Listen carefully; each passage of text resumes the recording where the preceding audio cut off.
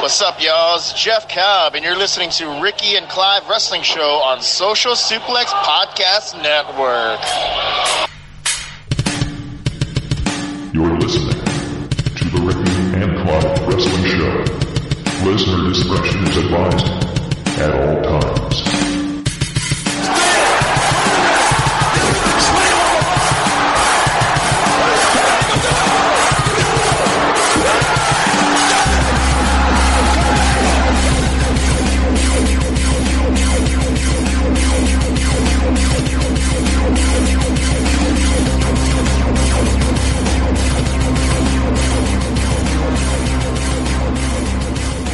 Hello, and thank you once again for downloading and listening to another episode of the Ricky and Clive Wrestling Show, part of the Social Suplex Podcast Network. My name is Clive, and I'm joined by someone who has said to me just off air that this is the best part of his whole week. Ricky. Hello, Ricky. How are you, friend? Good evening. Doing well. Not sure how much of that was true, but... Yeah, the friend part, that was a lie. I've got a couple of surprises for you this week. Yep.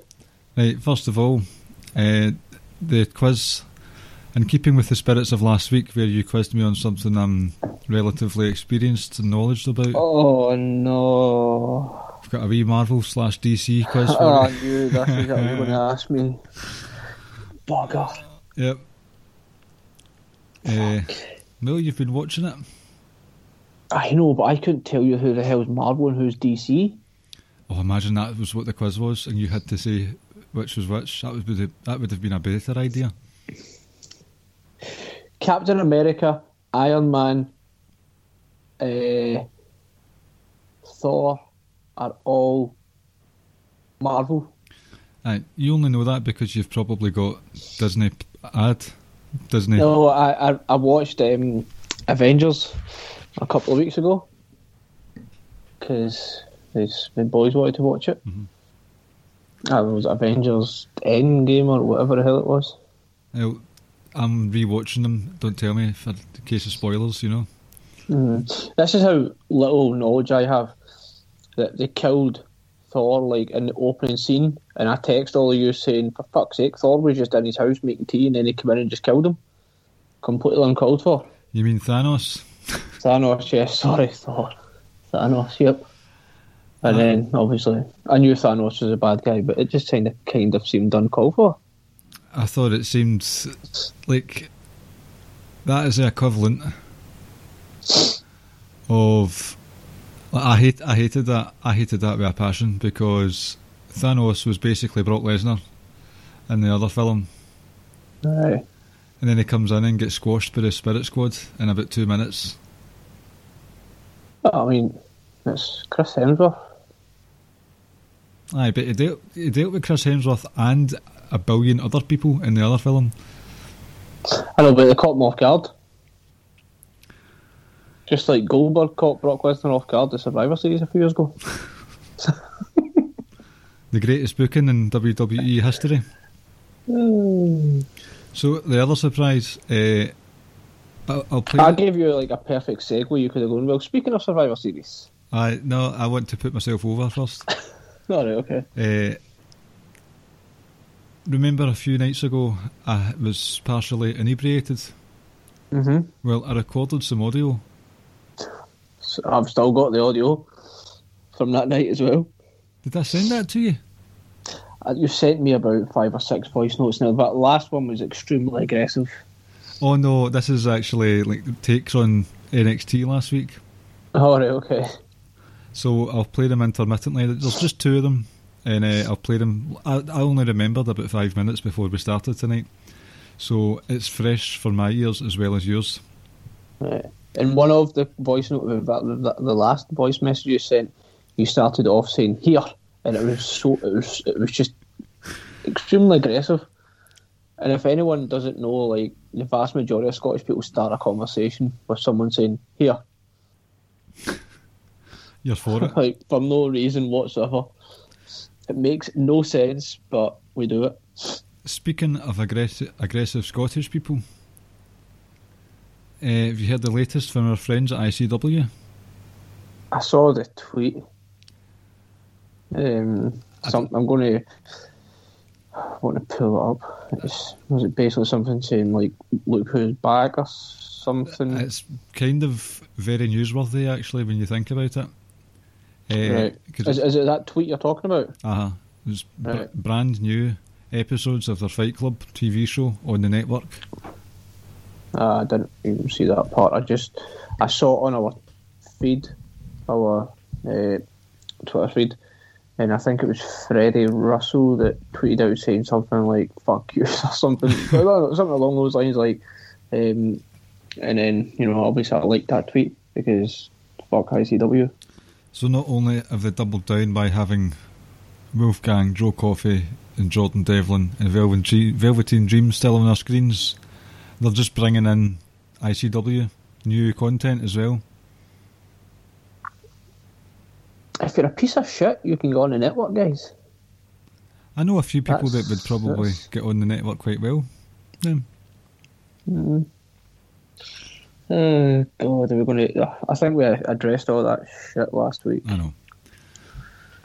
Survivor Series. I've not seen the Undertaker stuff because I was on the way to work and it stopped. I had to go into the office just as the Champ v Champ match had finished, so I haven't seen any of the Undertaker stuff. So what was it like? Kind of pointless. Like, they brought in, like, it seemed like about a good dozen or so legends. Kane being the only one that was in his wrestling gear for some reason. Anyway, but it's not like they waited around for his speech or anything. Like, they brought them in, they all stood in the ring, they showed a highlight package of Taker, and then they were all gone, and Vince was in the ring. And I can't even remember if Vince was still in the ring when Taker arrived. And then Taker comes down and just cuts a usual kind of promo and basically says it's time for Undertaker to rest in peace, and then left. I think that's him. Like, I feel like that was, I know the hat and gloves at WrestleMania felt pretty symbolic and emphatic, but I think now that he actually says it, I think that's him done. I understand, like, the romance of it, doing it at Survivor Series type kind of thing. So I didn't really have a problem with that as such. But a lot of it just seemed kind of like pointless and unnecessary. Like, I was actually kind of hoping he would have got involved in the 5-on-5 men's match. I'm not saying I wanted to see him wrestle or anything, but obviously he would have wrestled, but I'm not saying I was advocating for such a thing. I just felt like that could have been kind of cool just to see, because he's obviously been associated with SmackDown all these years. Even if he just came down and just kind of distracted someone, or, I mean, I don't know, but yeah, they went with a different direction in that match. But like I say, the Taker thing, I get why they done it, but it was like, I wouldn't go out your way to watch it.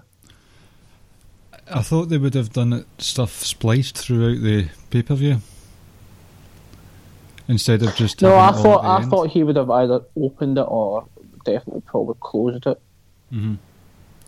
I guess the thing was, like, it followed the Roman and Drew match, and it was like, well, the pay-per-view could have ended there, on that note. But I do get why Taker closed it, because, like I say, that's when he 30 years ago kind of thing debuted at Survivor Series. So I don't really have an issue with it that much, because it's like massive Taker mark, So yeah, but I think that'll be him now. Well, you'd said there that you thought he would have come down on SmackDown's behalf. They could have used him. They could have. And I know Rance and the Outside of the Edge this week are probably going to... He certainly didn't have an issue with it because, like you said, it tied in with everything they were saying. Like, SmackDown were never on the same page. Some of the guys didn't even want to be there. And, like, for weeks now, AJ was kind of trying to be the guy to bring Team Raw together. And I know what he said in the group chat was, well, they just lost a Retribution. Maybe that was kind of like the wake-up call they needed to come together. But I think if you look at the way Retribution have been booked these last sort of like 4, 5, 6 weeks, and it's like, you know, that's kind of an indictment on them, like how badly they've kind of botched Retribution, but they still beat Team Raw. Like, I liked Seth Rollins not even looking at Matt Riddle, closing his eyes, and I get the whole thing, him getting on his knees and kind of like the Messiah gimmick and like sacrificing for the greater good and all that. I get it, what he was trying to achieve, but that match didn't really do much for me, if I'm honest. Same here. There was nothing wrong with the actual wrestling. You do get things like that happening where you've got an easy pin.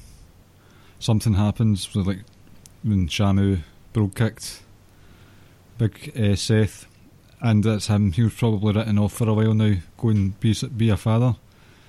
Mm-hmm. So that's fine. But the clean sweep, it's just. Sorry to cut you off. Can we stop, please, calling saying Becky Lynch is now going to become the mom?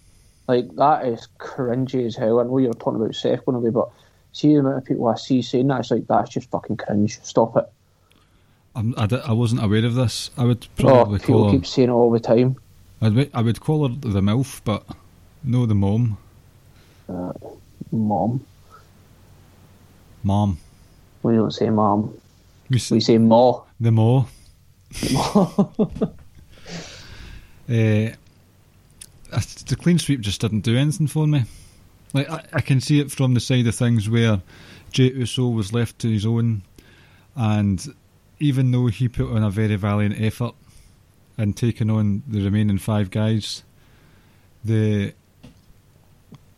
it was Roman thought it was him that was a failure. It's just like, right, okay, I get it, but they could have still made Jey Uso fight valiantly but lose in the end, and it was him that took the last pinfall, and Roman would have been pissed off, and they were kind of setting it up for Jey to help later on in the Drew McIntyre match. But it's just, there was just this sort of absence of emotion watching it. I was like, right, I can see what's going on here. I think the problem with Survivor Series is it's just that there's never anything like on the line. Like, I know people talk about brand supremacy, but what the fuck does that even mean? Like, I would like it doesn't need to be, it could just be something, it could be anything like kind of minor, or even if it's something you don't like, but just put something on the line, you know, like, I don't know, the overall winner of the night gets to take or pick a wrestler or whatever from the other brand, or just whatever, just any kind of stipulation for the brand that actually wins, other than just saying, yay, we got Pride, you know, like, that don't really mean anything, and it ties in with the Battle Royal as well. Like, what was the point? And I get Miz winning it and Money in the Bank, I get all that, but I just mean, like, there's nothing at stake, so why should we care? With the likes of Matt Riddle and AJ Styles actually only being on SmackDown a couple of months ago, mm-hmm. Where is the brand loyalty? So I mean, I don't mind the matches. Like, I enjoy SmackDown Survivor Series matches, and I don't mind the brand supremacy thing, especially when they've got these big invasions that go on. But just you're right. I think there could be some sort of other stipulation, but I'm quite happy with it as it is, personally. He's disappeared. Sorry, I was reading something. You're quite happy with what, sorry? I'm quite happy with the brand supremacy thing. I'm not that overly invested in Survivor Series. I think it's just quite fun to watch, and that'll do me. Yeah, I get where you're coming from. As long as the matches are good, like, I can go over it, but when the matches aren't, you just kind of harken back to be like, why the hell am I watching this? Well, when you have no real vested emotion in it. But see, when you say that, this is where that match sort of fell flat for me, because on paper, Sami Zayn versus Bobby Lashley was like, right, so. We've seen it before, it was rubbish. Or the feud was rubbish and it was pretty distasteful as well. And when you think about it, you probably think Bobby Lashley's going to squash Sami Zayn. But I was sports entertained to the max for that match. Sami Zayn trying to flick Shelton's ear, Cedric Alexander's ear. And then tripping over MVP. Aye, just all that stuff. I get where you're coming from, but at the same time, like, that match could have been so much more.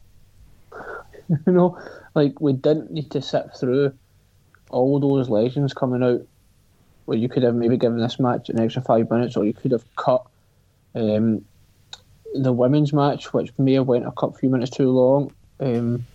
So, like, this match could have been more, because, like, even in the last couple of weeks in the build up to it, mainly through their stuff on Twitter, like, I was kind of like, I'm actually looking forward to this match. It could be a good match, just because I think just the way they went back and forth on Twitter was kind of entertaining.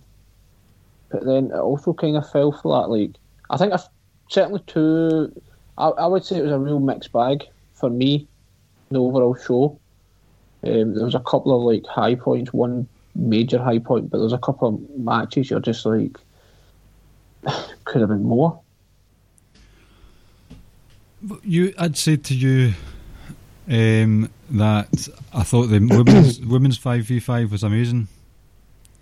Yep. And you seemed surprised by that. I was. Right, elaborate. I'll let you say first why you enjoyed it so much. It was one of those ones that was just plodding along. There wasn't any massive turns in the story. They were just having a right good wrestle. They were all getting a chance to shine. Peyton Royce hit that lovely finisher. If anything, this match actually made me miss watching the main roster, because I got to see Shayna Baszler blast some volleys into women's chests. Peyton Royce got a time to shine as well. I've said that. Bianca Belair got some time to shine. They all looked strong. They all got their shit in. The thing with Lana, I kind of saw that happening before the thing finished anyway. I thought she would end up winning in some form or another. The way that Ruby Riott lost was very good. That she had Shayna Baszler had her in the Coquina clutch, and Ruby Riott turned it over for what ended up being a 5 count. Referee didn't see it. Ruby Riott had those 2 extra seconds to go unconscious. Stuff like that. Who was it that Bianca Belair? Shayna Baszler was so incensed in getting the submission into Bianca Belair that she went over the 5 count when Bianca Belair was in the ropes, and then the stuff with Bianca Belair and Nia Jax at the end. I just thought the last 5 minutes were just... It's one of those ones, it's typical WWE, but it was typical WWE done to its best. Organised Chaos, tick that one off the list. Again this year, and throughout many years, you've got these multi-women tag matches where Rancid actually said this to me a few weeks ago, where it's possible that nobody backstage really cares much about what the women do, so they just go out and do their best and go over and above. And I just felt that's what I got. I thought it was booked very well, put a smile on my face at the end of it. Still don't know what happened to Lana's lipstick. It was smudged to smithereens, but there we go. Best Survivor Series match I have seen since the 2016 Men's One. High praise. I can't argue much about the last sort of like 5 minutes, but my issues with the match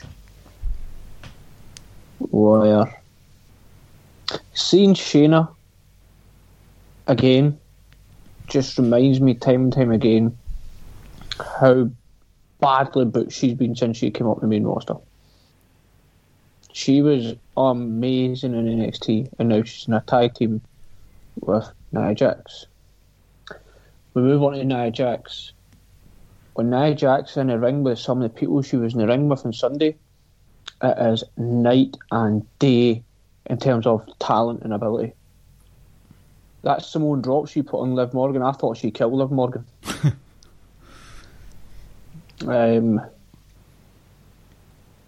See that sort of hurricanrana that Liv Morgan did to Nia Jax when Nia Jax was on her knees? Oh, tornado DDT or something. That was delicious. Peyton Royce is now maybe going to start being a tag team with my God, what's her name? Blonde. What's her name? Lacey Evans. Lacey. She's going to be in another tag team. Are you kidding me? That's what it seems like. I don't. Maybe I'm misreading it wrong. Maybe I'm just getting it wrong. But I don't know. It seemed like that, like based on some of the stuff I've seen. But like I said, I could just be getting it wrong and just it completely. I don't get me wrong. Like, I love Bianca Belair. That's another one who, just for me, that should be doing so much more right now than what they have done with her.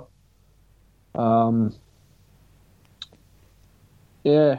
But the big thing is, right, I get, the last 2 months, Lana's been going through a table every single Monday. Uh-huh. And obviously, even at this show, like, Nia and Shayna were like, get the hell back. You're not getting involved. And she just stood on the steps the entire match, didn't do anything. Ties in with the fact that they are bullying her, in a sense, and not letting her do and get involved, right? So I get that. Like, that was a nice moment for her, that she was a sole survivor without actually doing anything. And then you even saw, like, Nia's face at the end, like, even though her team won, she was, proper peed off that it was Lana that got the win for them, effectively.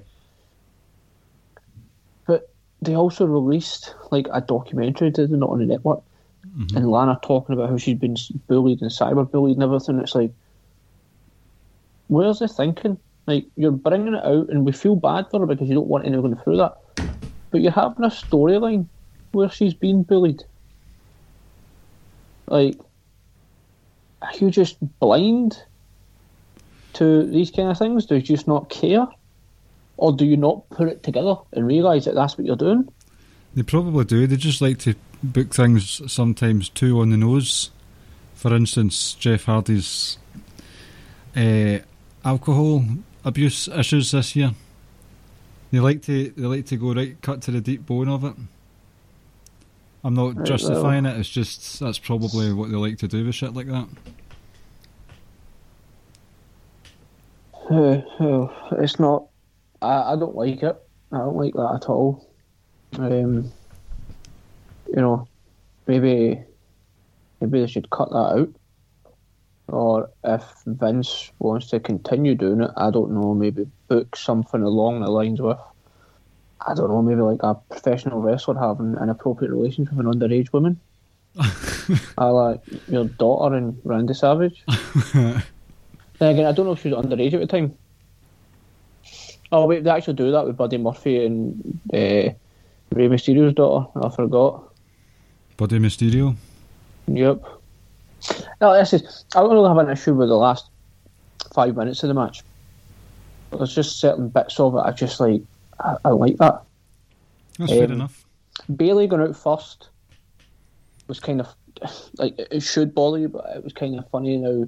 And then you saw some of the interactions she's had on Twitter, like she was supposed to be the captain, she was mouthing off, etc. And she's the one who goes out first. She's been strong for over a year. She can.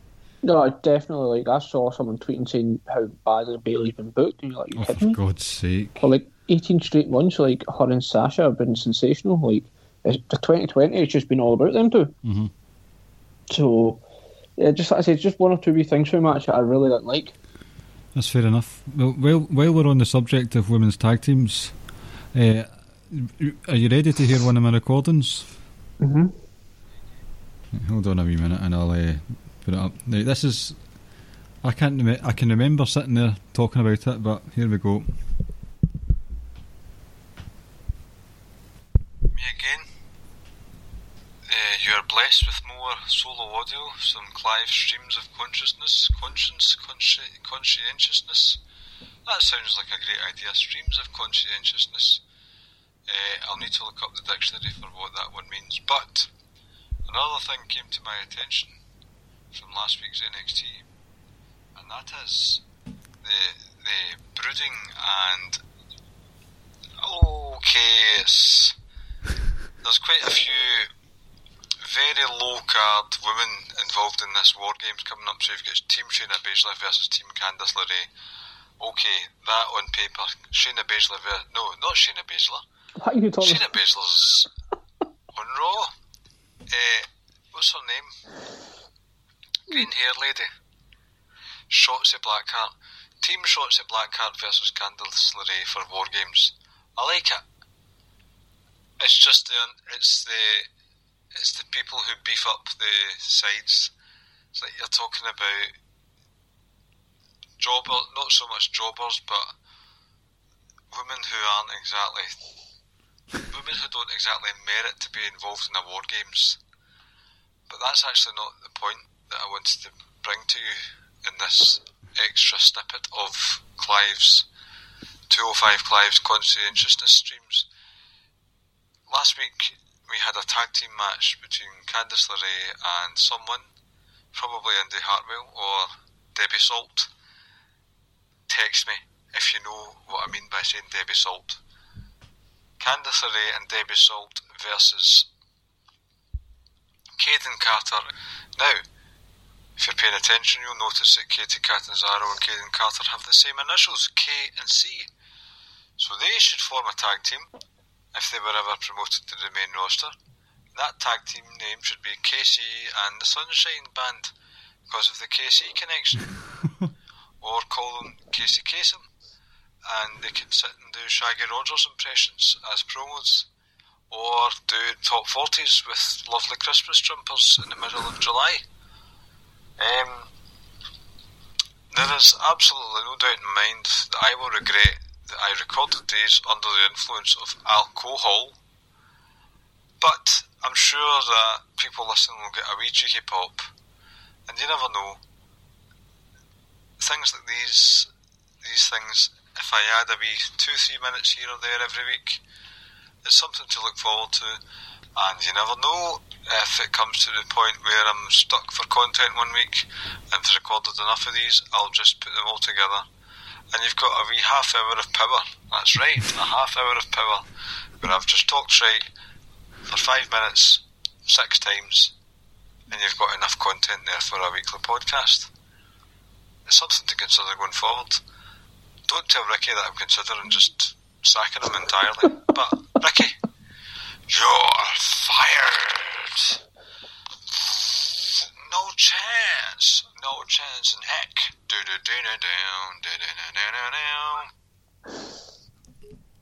Who did you send this to? I did a voice recorder app on my phone. Just your Botany, the one that's already on the phone. Mm-hmm. Just that one. So you can tell, obviously, that was the second recording that night, but what a load of shite that was. It really was. Do you agree with everything I said? Can't believe I get sacked. I know. You weren't supposed to find out either. Right, back to Survivor Series. I hope before I ask that, before we go, I've got a question for you. What's been your favourite MJF performance so far?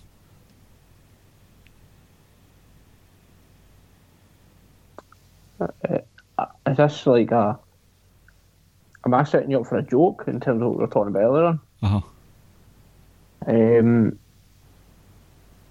I don't have one. Mine's just Back to the Future 2.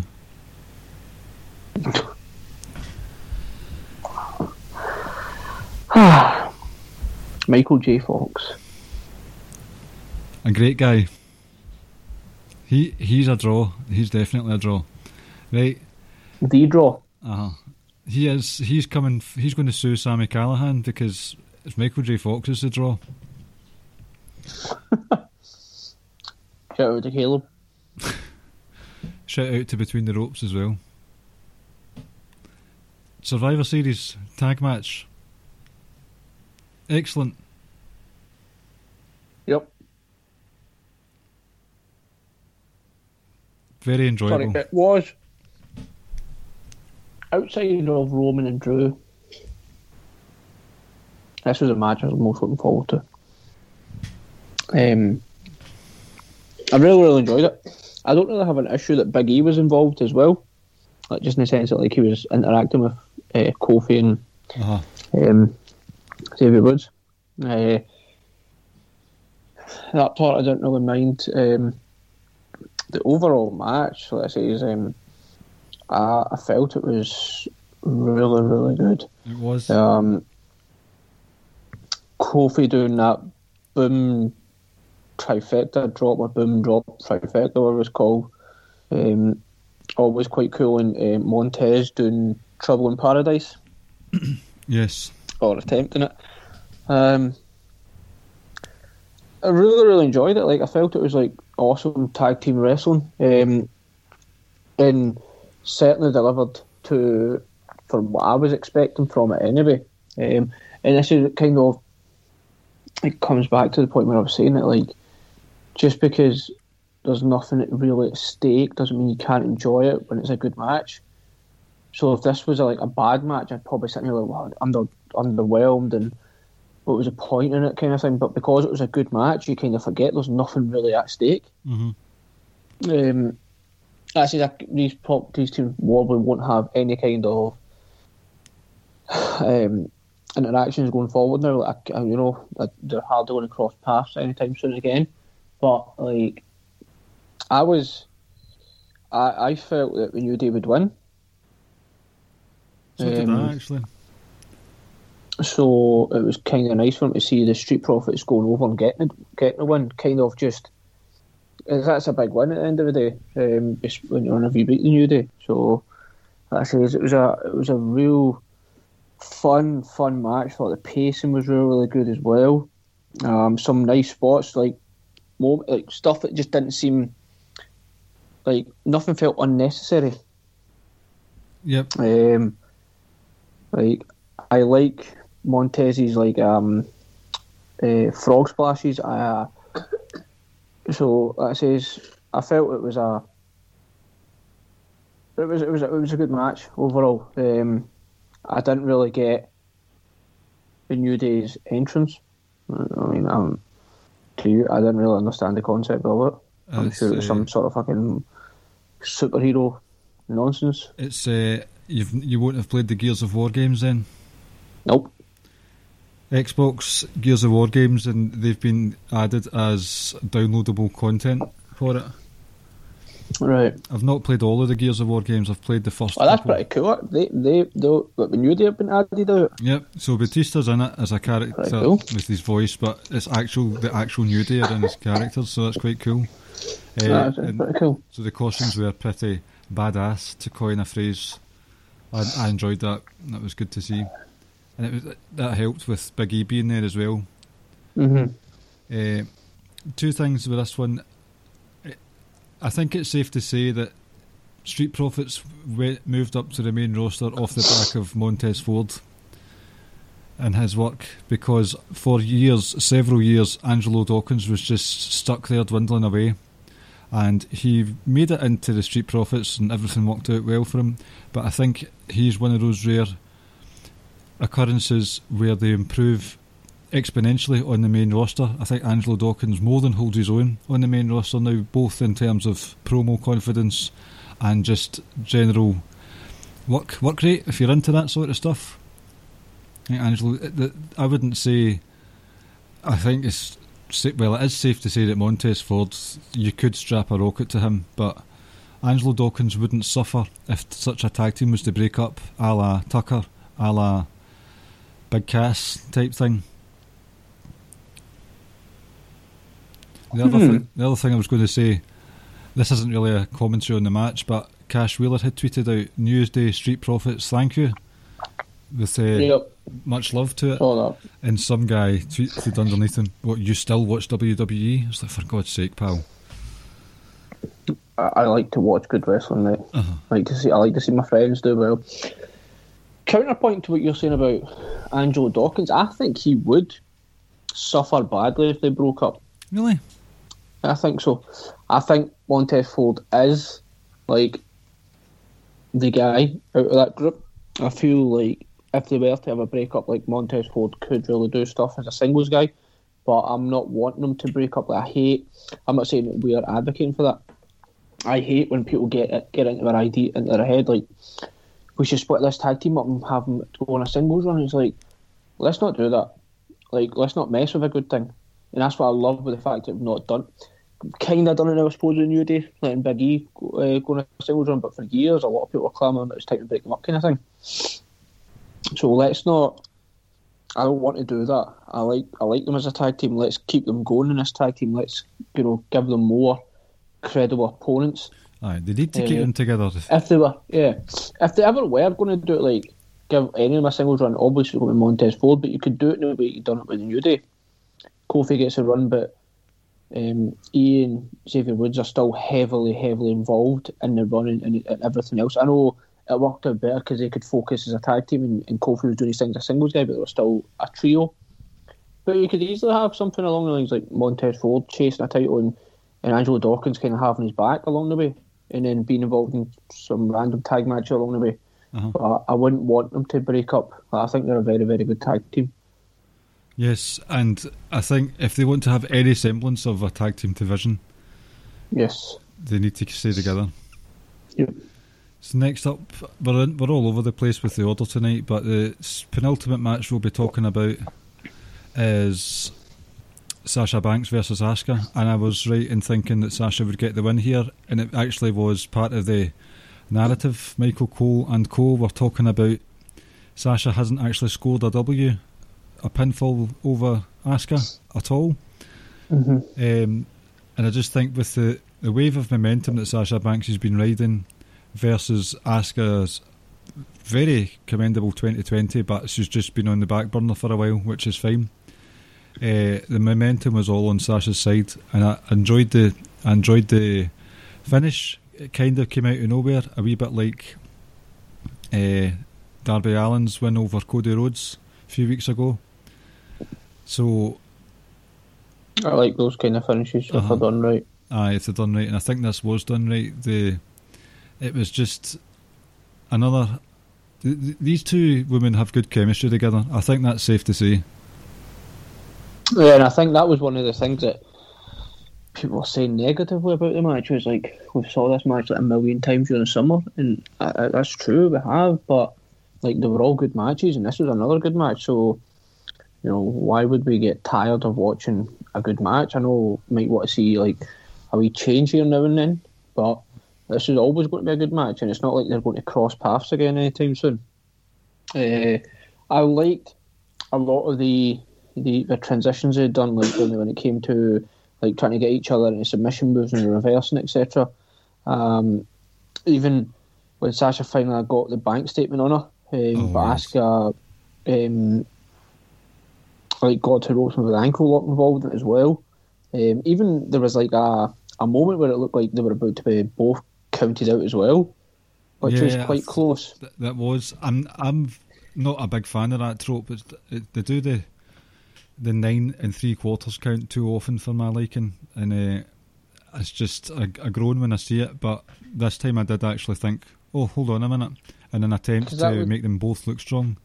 And I know we're not a fan of that, but that certainly would have worked when neither of them takes a pinfall. And like you said, I like the finish as well, due to the fact that I like that getting a quick 1, 2, 3, just kind of like in the midst of transitioning and making attempts to apply moves to each other. Like I like that sometimes it can come out of nowhere, and you pick up the win.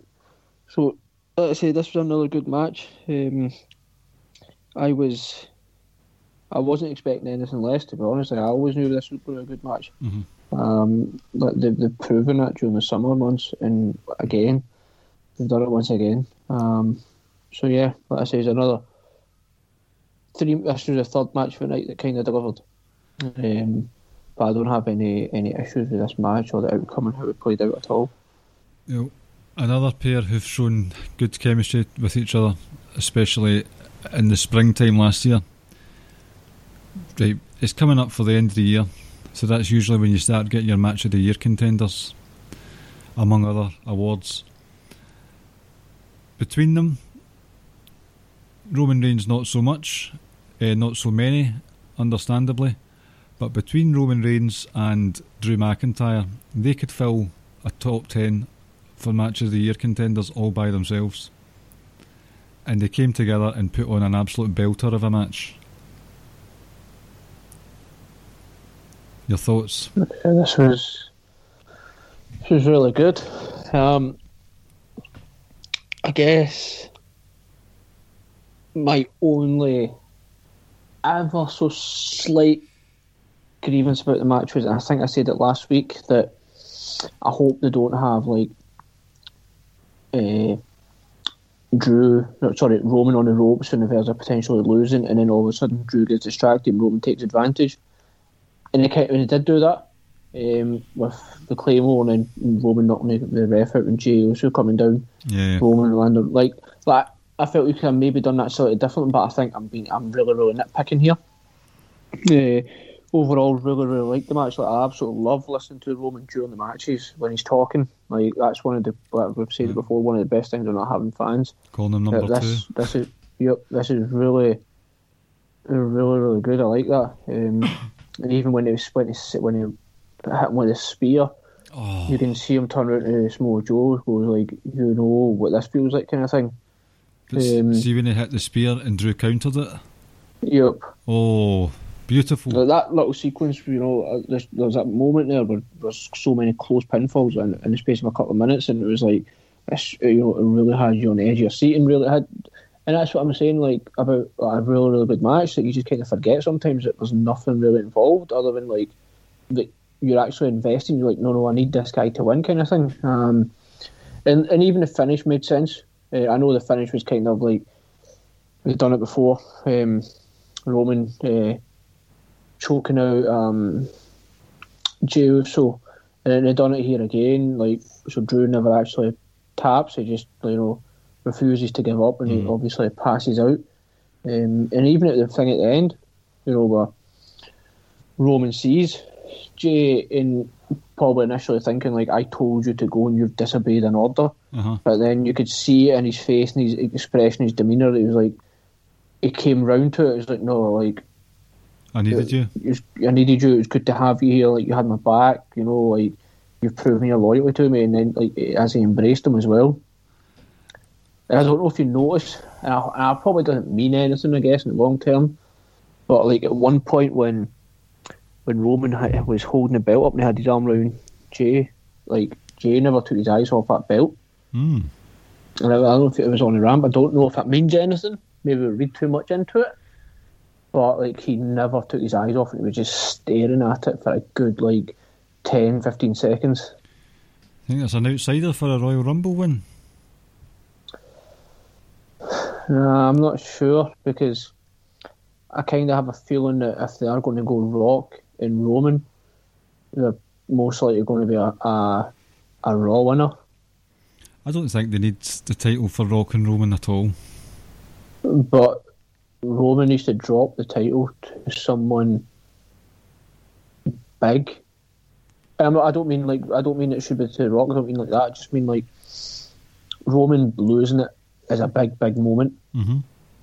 And maybe they will take a title off Roman, but if they're going to go Roman Rock. But we shall see. I don't even know what the Royal Rumble is going to be. But it's like one of those where you kind of want fans to be there for that moment. And I don't know who's primed and ready right now to take the title off him. No one yet. I don't think so. Maybe you could build somebody like Big E up, obviously, because if it's going to be a Royal Rumble, you've still got, like 7 or 8 weeks. Aye, it's plenty of time, because Drew didn't start getting built up till December. So there is time. I personally could have done without the Jey Uso interference. I think Drew put in enough of a shift that if he lost clean, it wouldn't have. It's like he would have looked strong in victory, because he put in a shift and a half again on pay-per-view. Like, see, consecutive. Everyone apart for the Brock Lesnar one, he's put on a banger of a match. That is some record.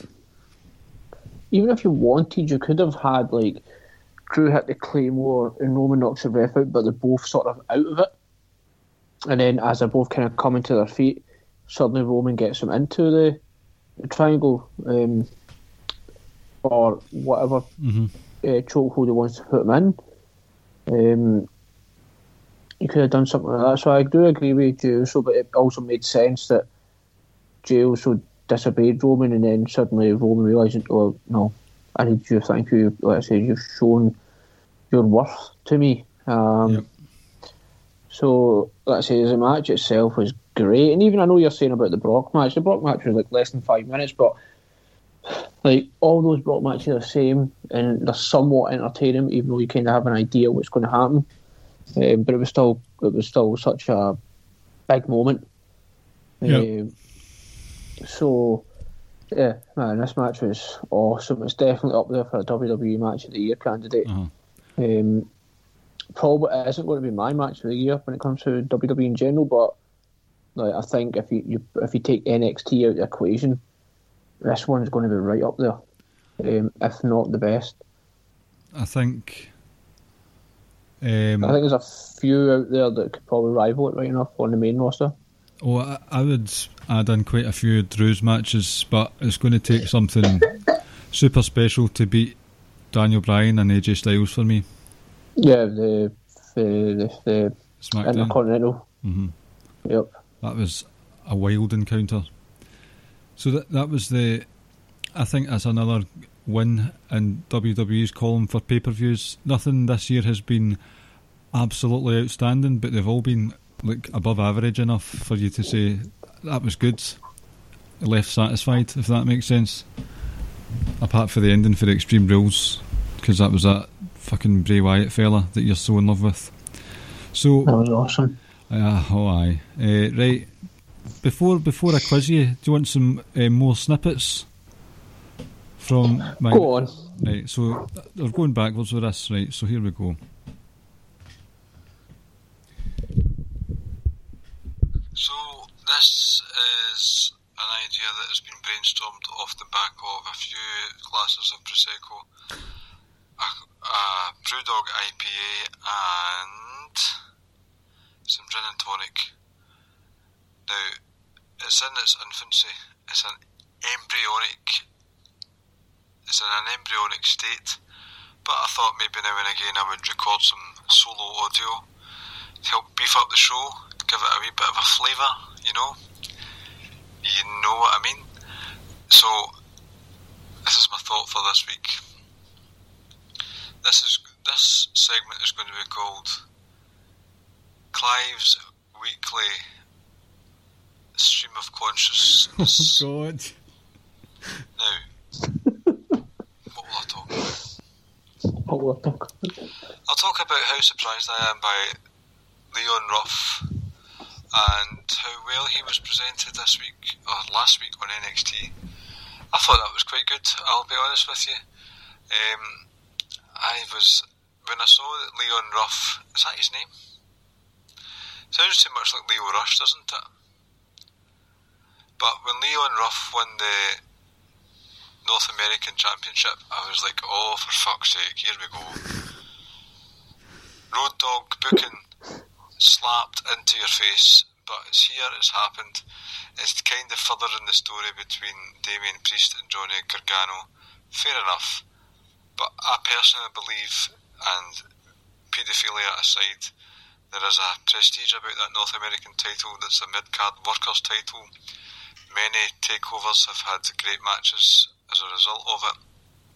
And then you had Leon Ruff winning the North American title a couple of weeks ago. Fuck that. But last week, a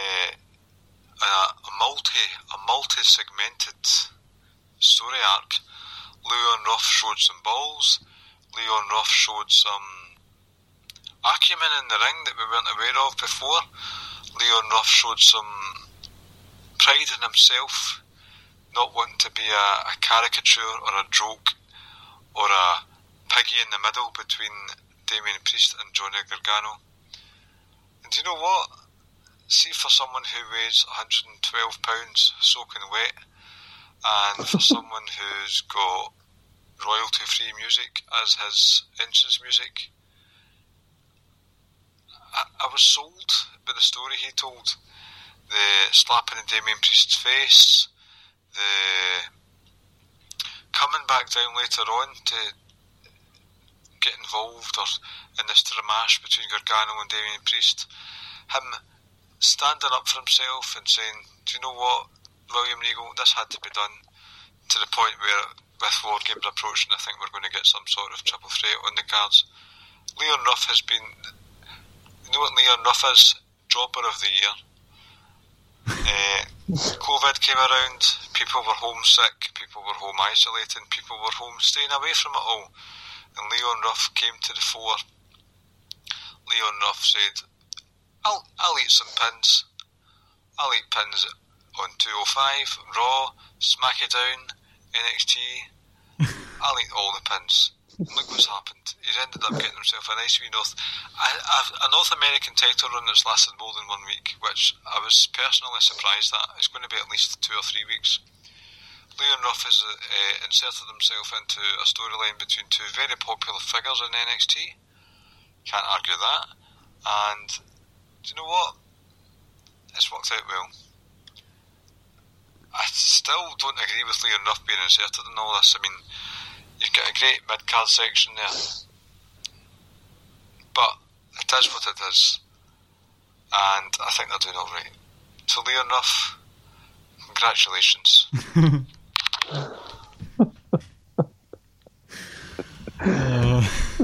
I think your second tweet, or the first recording you done, which was actually later on, you're actually more drunker than that one. You're here. Aye, I think more gin and Prosecco had been taken at that point, and the stream of conscientiousness was a bit more. But I quite enjoyed how articulate I was there. I think I prefer that version of me in this podcast. The drunk version. Just getting drunk every single Tuesday or Wednesday and we're called. I think I come across more knowledgeable and stuff. I think you're too hard on yourself anyway. So I'm always too hard on myself. That's my gimmick. Right, you ready for your quiz? Let's do it. Let's see what I know. Right, so I've got 10 questions. 1, 2, 3, 4, 5, 6, 7, 8, 9, 10. There's 17 points up for grabs. Yes. So, what is Commissioner Gordon's name in the Batman world? What is Commissioner Gordon's name? His first name?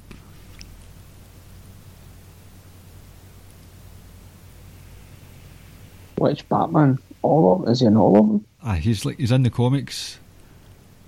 So he's a regular feature in Batman stories.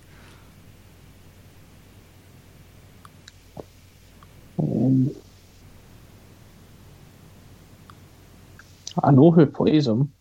No, it's just it's Gary Oldman, isn't it? Right, but that's the. I know, but I know that. I'm just saying that's who plays the character. I have no idea. Just first name that comes into your head. Mark. James. Right. What did you call me? Right. Commissioner Jim Gordon's daughter, Barbara, became a superhero. What is her superhero name? Wait. I'm waiting. I watched this one. Did you? I don't know. I feel like in one of them, the one with Christian Bale that I've watched, I feel like she was in it. It's not. Am I talking rubbish here? Yes. It's not. Right, okay. It's not that you're thinking of Catwoman. She was a villain, so a female superhero, as in. Wait, so Commissioner Gordon. So just by guessing, Commissioner Gordon was in the Batman comics, so she became Batgirl. Yes. Woo! That's me done. You're happy? Happy with that.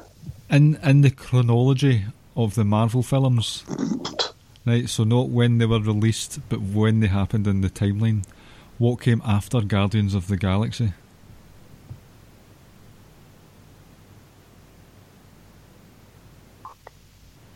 Do you want triple choice?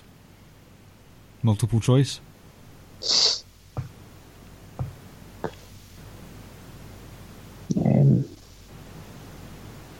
Okay. Just give me the year.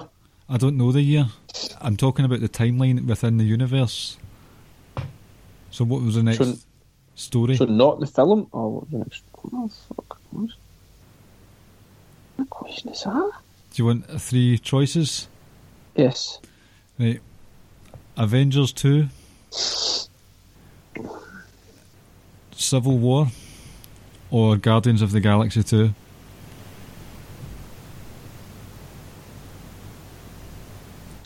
Guardians of the Galaxy 2 seems too obvious. What was the other one? Civil War and what else? Civil War and Avengers 2.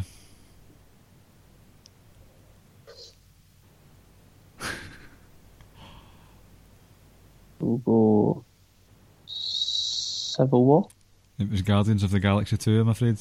Oh, for crying out loud. Of course it was. It just felt too obvious. And staying with the timeline, God. not so much actually. Who was the first sort of woman superhero who had their own film in the Marvel films?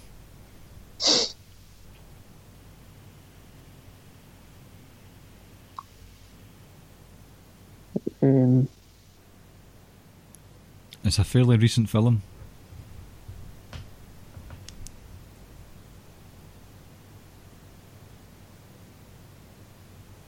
Do you need the name of the film or the superhero? They're one and the same.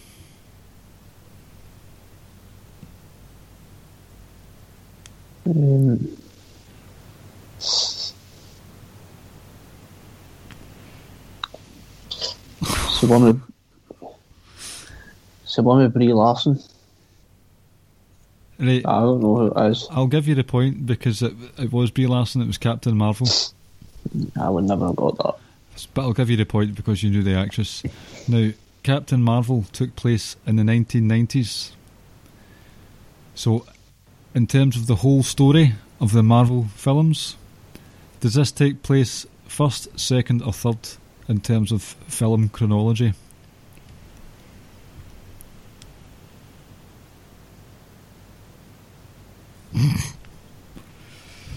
I mean, that's second. Correct. 1, 2, 3 so far. What is the name of Superman's dad?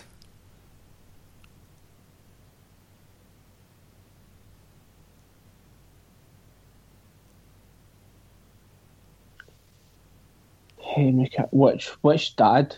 The actual dad in the comics. The name of the dad. So Superman's name is actually Kal-El. What is his dad's name? Oh, Russell Crowe. Jor-El. Pronunciation aside, I'll give you it. Well done. I would have given you a bonus point for Kevin Costner.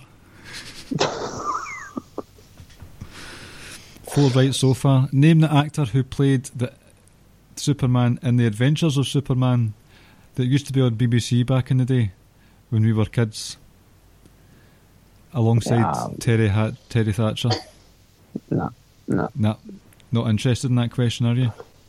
No, I legit have no idea. Okay, I'll give you a clue.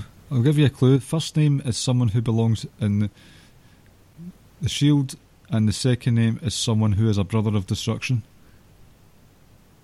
Someone who belongs in the Shield, did you say? Who was in the Shield, and the second name is someone who is a brother of destruction.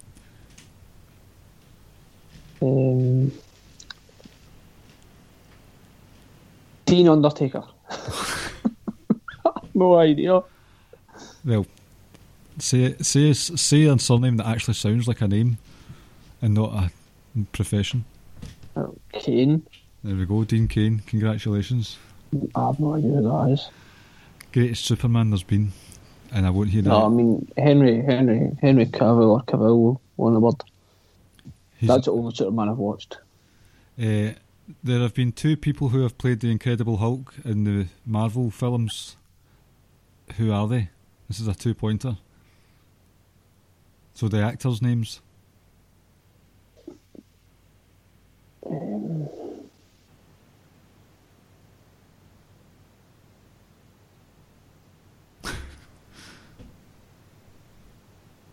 Do you know what? I'll give you 1 point.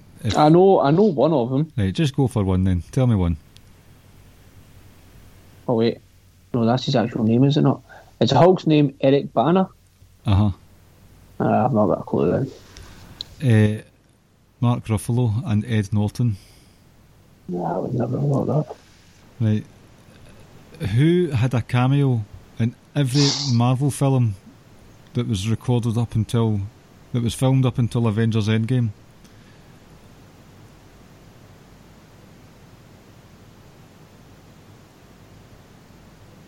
And everyone. Uh-huh. And it was literally 5 seconds in each film.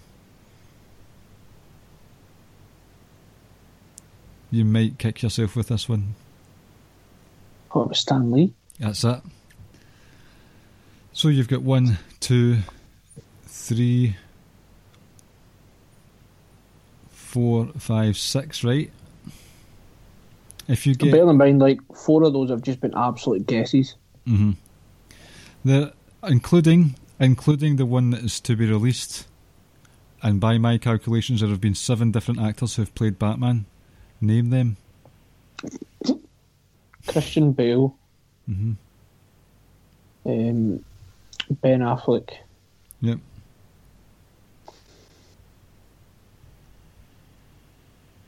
Ben Affleck's still Batman, isn't he? Or is he not? I don't think so. There's someone else that's going to do the next Batman film. Val Kilmer done it. That's 3.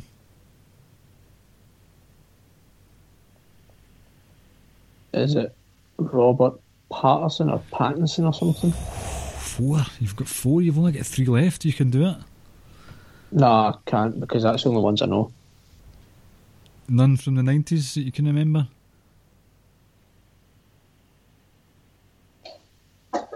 No. Well, you gave me Val Kilmer, didn't you? Right. So you're just sticking with. How about if I tell you, if you tell me who the OG Batman was on TV? When you say TV, Like he had a what year are we talking? 60s.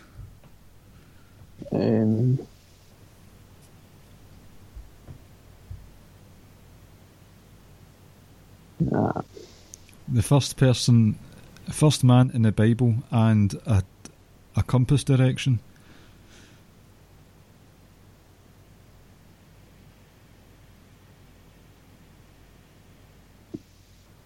Adam North, Oh fuck no, that's Kanye's Next Child. East, South, West, There Adam we go. West. Adam West. There we go. You get 5. Nah, I won't take that because I've not got a clue who that is. Oh, you'd know him if you saw him. Anyway, 4 out of 7.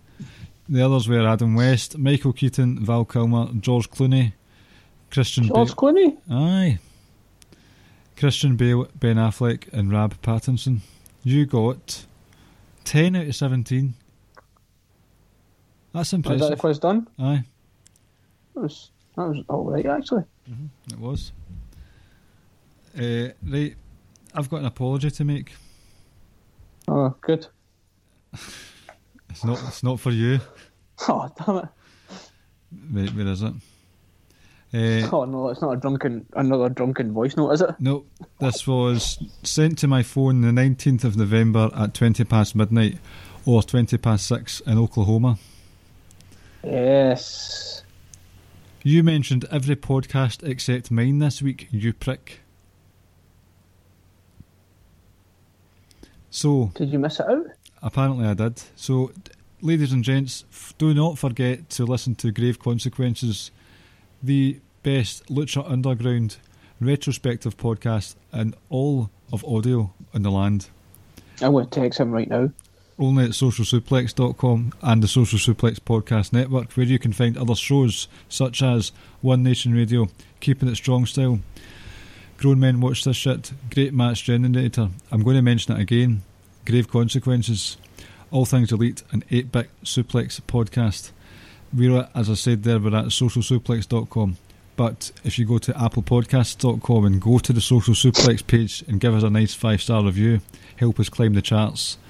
Head over to the donate page. You'll see information about donating to the shows direct to help us fund our hobby and fund our lives.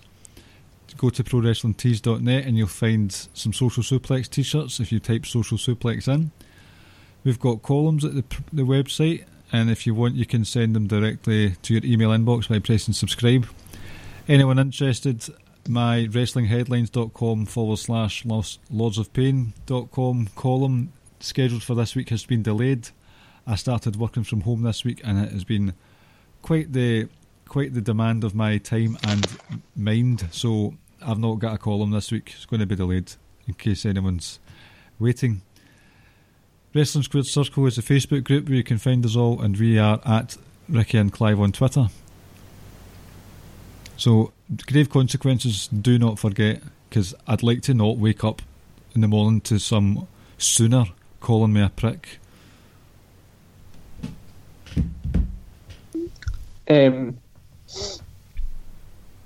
So, I just want to say, you've just insulted him again. How?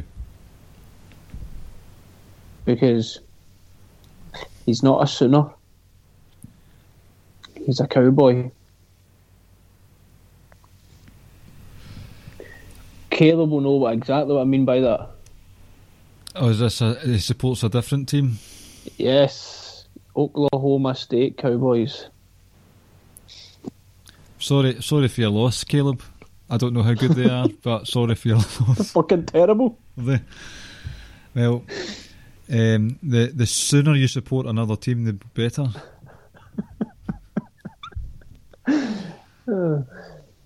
Poor Caleb. Cops it all the time from us. He called me a prick. He's not getting away with that.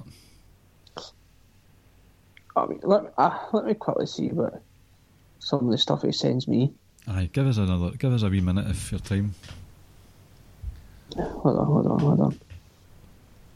This is Caleb Watch.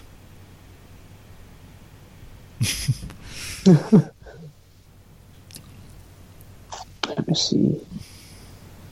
He just randomly texts me on Saturday, 14th of November, 9:15 at night. Go off. Go off, Tiss. Around the time of the election, we started talking about Joe Jorgensen. Mm-hmm. And I said, but yeah, do people call her... Eh? He said, I was talking to him about that as well. He said, do people call her Jojo? And he said, some, but I don't think she really cares for that. And I said, Bray Wyatt does though. And he said, outkicked his coverage, the fat fuck. He texted me asking for your number, and he was like, what is that bitch Clive's WhatsApp info? Sis.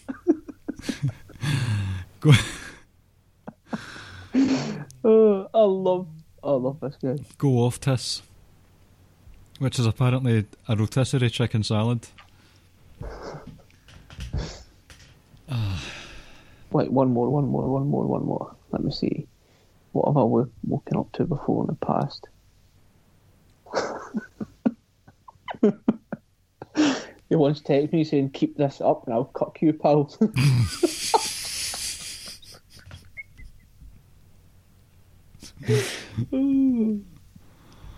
Oh, that boy. Right, well, we call it quits for this evening. Yep. Shout out to Caleb. Shout out to the best Oklahoma Sooner there's ever been, Billy Goldberg. Our thoughts and prayers are with you, Bill. Rest in peace. Right. Speak to you next week. Take care, folks. Thank you for listening to the Ricky and Clive Wrestling Podcast. We'll see you next time.